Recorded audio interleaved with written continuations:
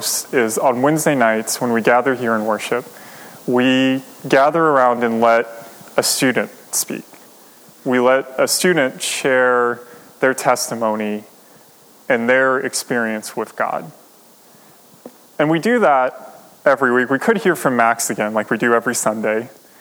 But we do that to come together and to share the experiences we have and to share what's important to us and what we feel and what brings us together in that holy Christian community.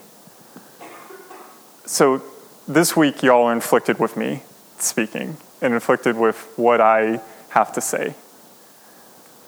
And what I have to say is usually pretty hard for me to speak. I always have a lot of trouble coming up with what to say. This is 5th or 6th, 7th, some amount of times that I've spoken in front of us. And I always have a lot of trouble coming up with what to say.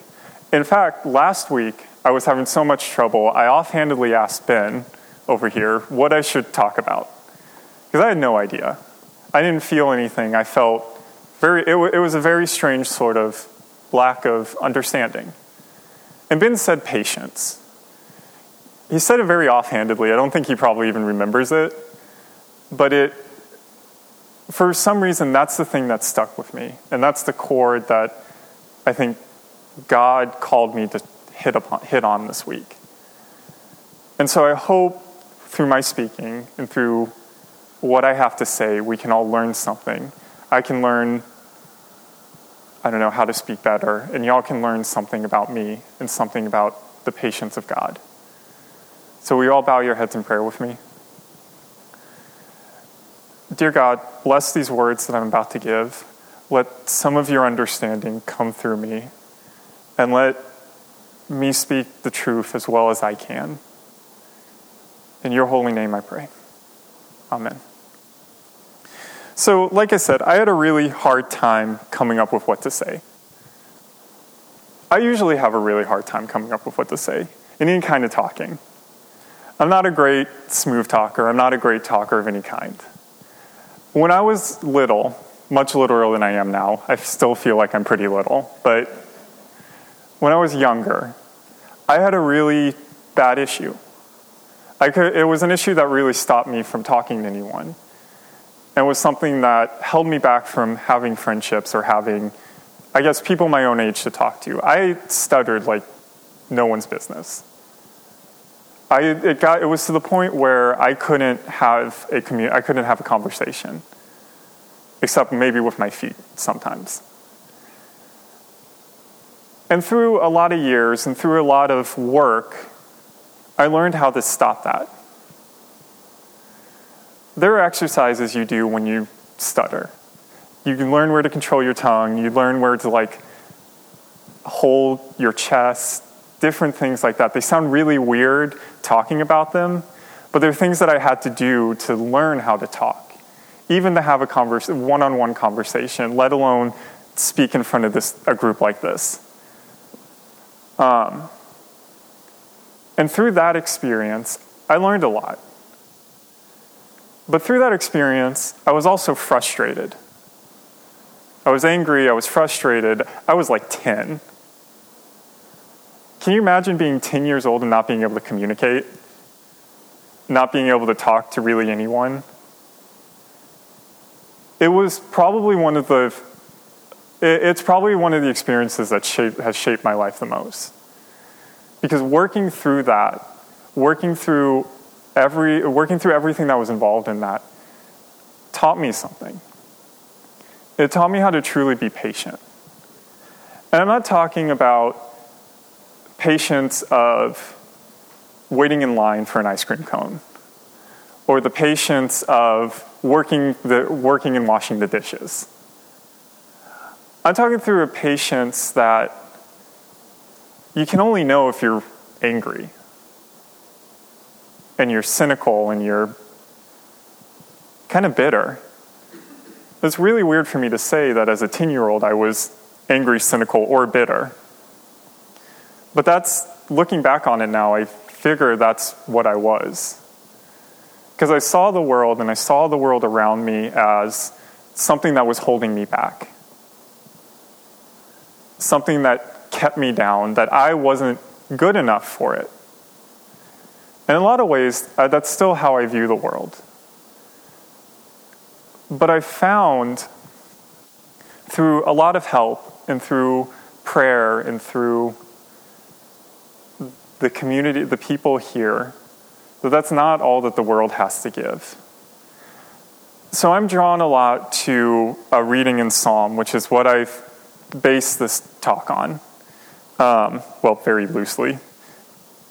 And so it's Psalm 139, and I'll only read a part of it. It's 11 through 14 if anyone wants to follow along in their Bible.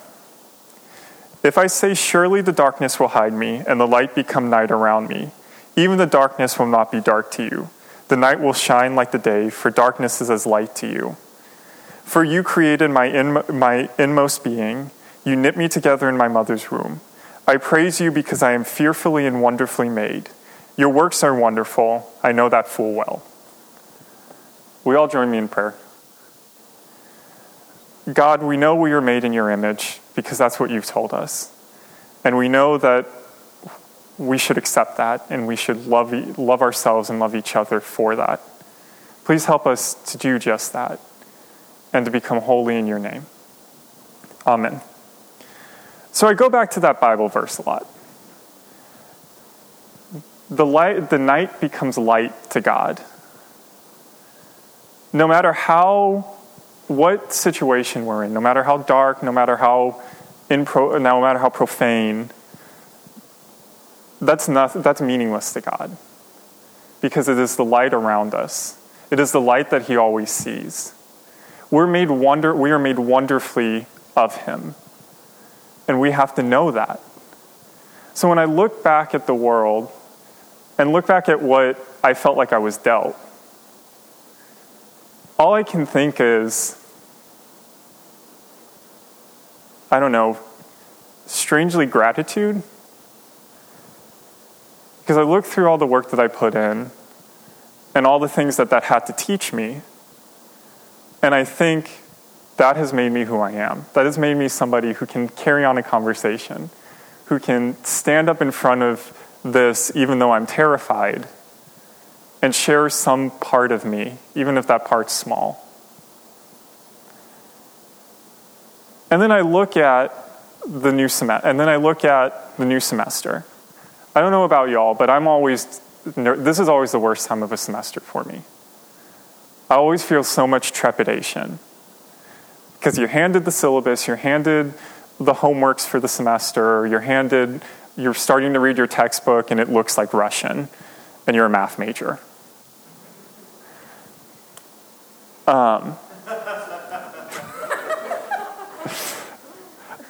I'm glad that joke finally landed at some point. And so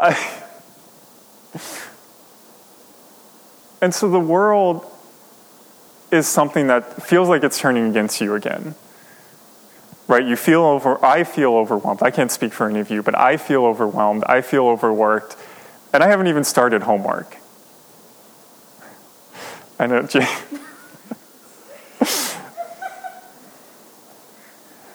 But I have to look at it in terms of the patience God has given me. And the patience that I've learned through his word and his experience. Because I look at it and I say to myself, usually probably in an insane way that people would look at me weird in class, that I'm wonderfully made, that we're wonderfully made. We have the capability to handle anything put before us. The trials, the tribulations, the new semester, the old semester, life, everything can be subsumed into one outlook. Right? God didn't say that the darkest night is still dark. God didn't say that the night in the middle of a hurricane is still dark. God didn't say that when all the lights fail, it's still dark. No, he said there was light. Actually, that was David who said there was light, but I feel like it was inspired. And so I look at the world and I look around me and I look at the faces of everyone in here, even Ryan who's scowling at me, and I see hope. And I'm reminded of what Tommy was saying, of what Tommy said 2 Sundays ago. That we have hope when we strive to fulfill a promise, the promise of God, and that we have knowledge and surety of that promise.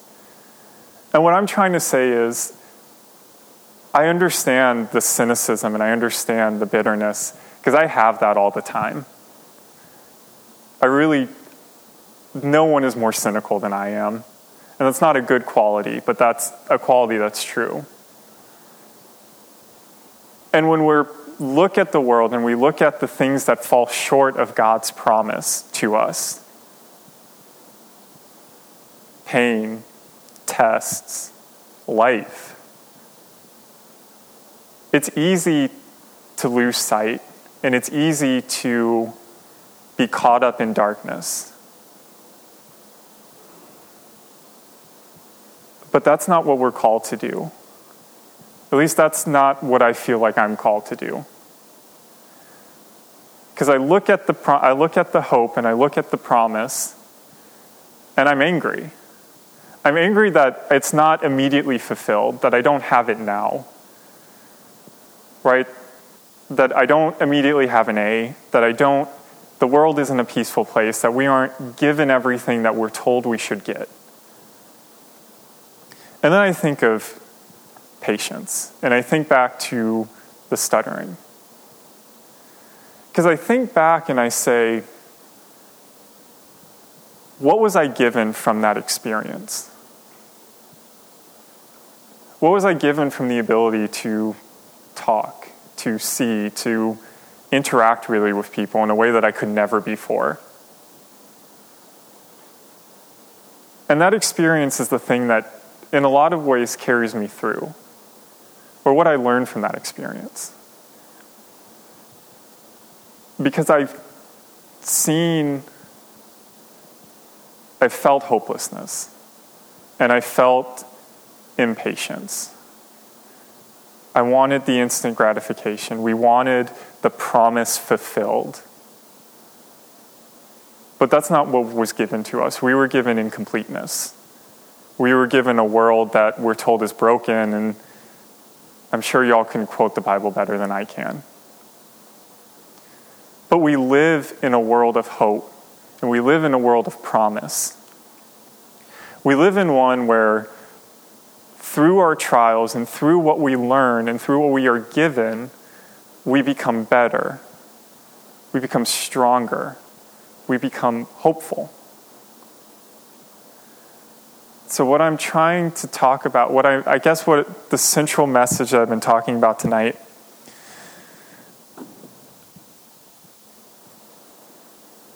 is that there is darkness. That's really melodramatic. I've been melodramatic this whole time. But there is hardship. There are things that bring us down. In a lot of ways, it can be as grand as looking at the world and looking at all the bad things that happen. Or it can be as small as getting a parking ticket, failing a test, losing a homework assignment. All of those things weigh on us, and all of those things are things that we look at the beginning of the semester, and they start to clog and they start to bear down. But we have to look at them as what they are, as promises being fulfilled, as things that are going to get us to a better place, a better person. Because I can promise you, I've failed a lot of things in my life. I still fail at talking a lot. I still fail at being a good person. I still fail tests. But I've learned, or I hope I've learned, how to become better through that failure. So that was, I guess, the esoteric, rambly part of this sermon. The concrete thing that I want everyone to get and that I want to end on. It's the beginning of the semester, y'all. You've been told this, 100 times. Everyone's been asked, what's your major? What's your name? We all know what the beginning of a semester feels like.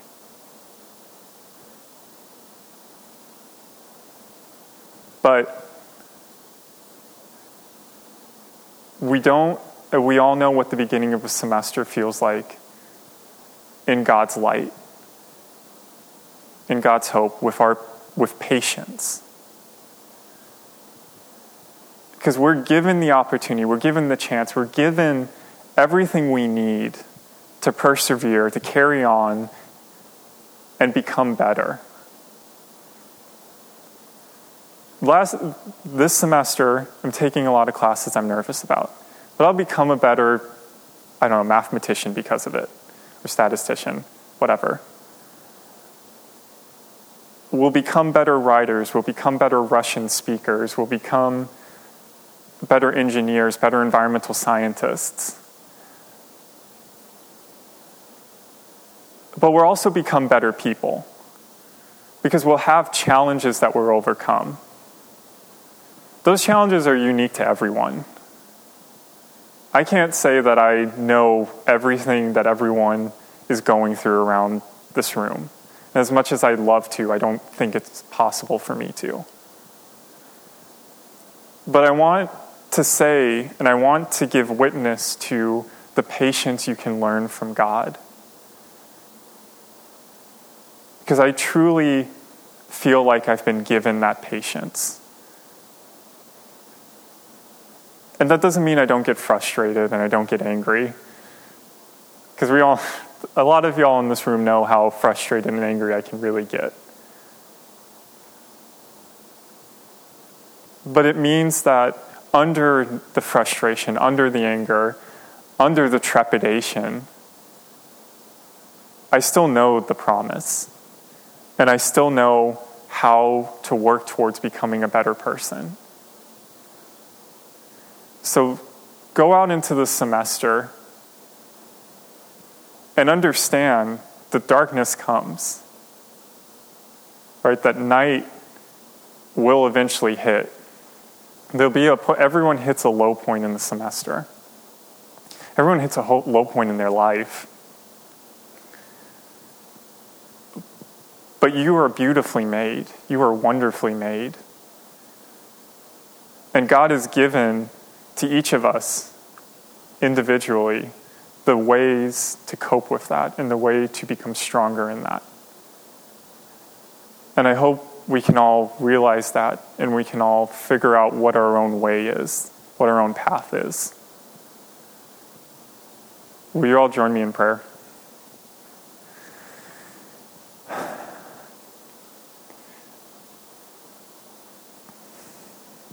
Dear God, humbly we come to you, knowing that we are loved by you and knowing that we're beautiful in your eyes. And we hope that you can show us that beauty. You can show us what it means to turn the night and the darkness into light. We hope to see our path and to see the path that is most pleasing and most good to you. In your Son's holy name we pray. Amen. So as the band comes up, at the end of these last two songs, we will pass the peace of Christ down the aisle by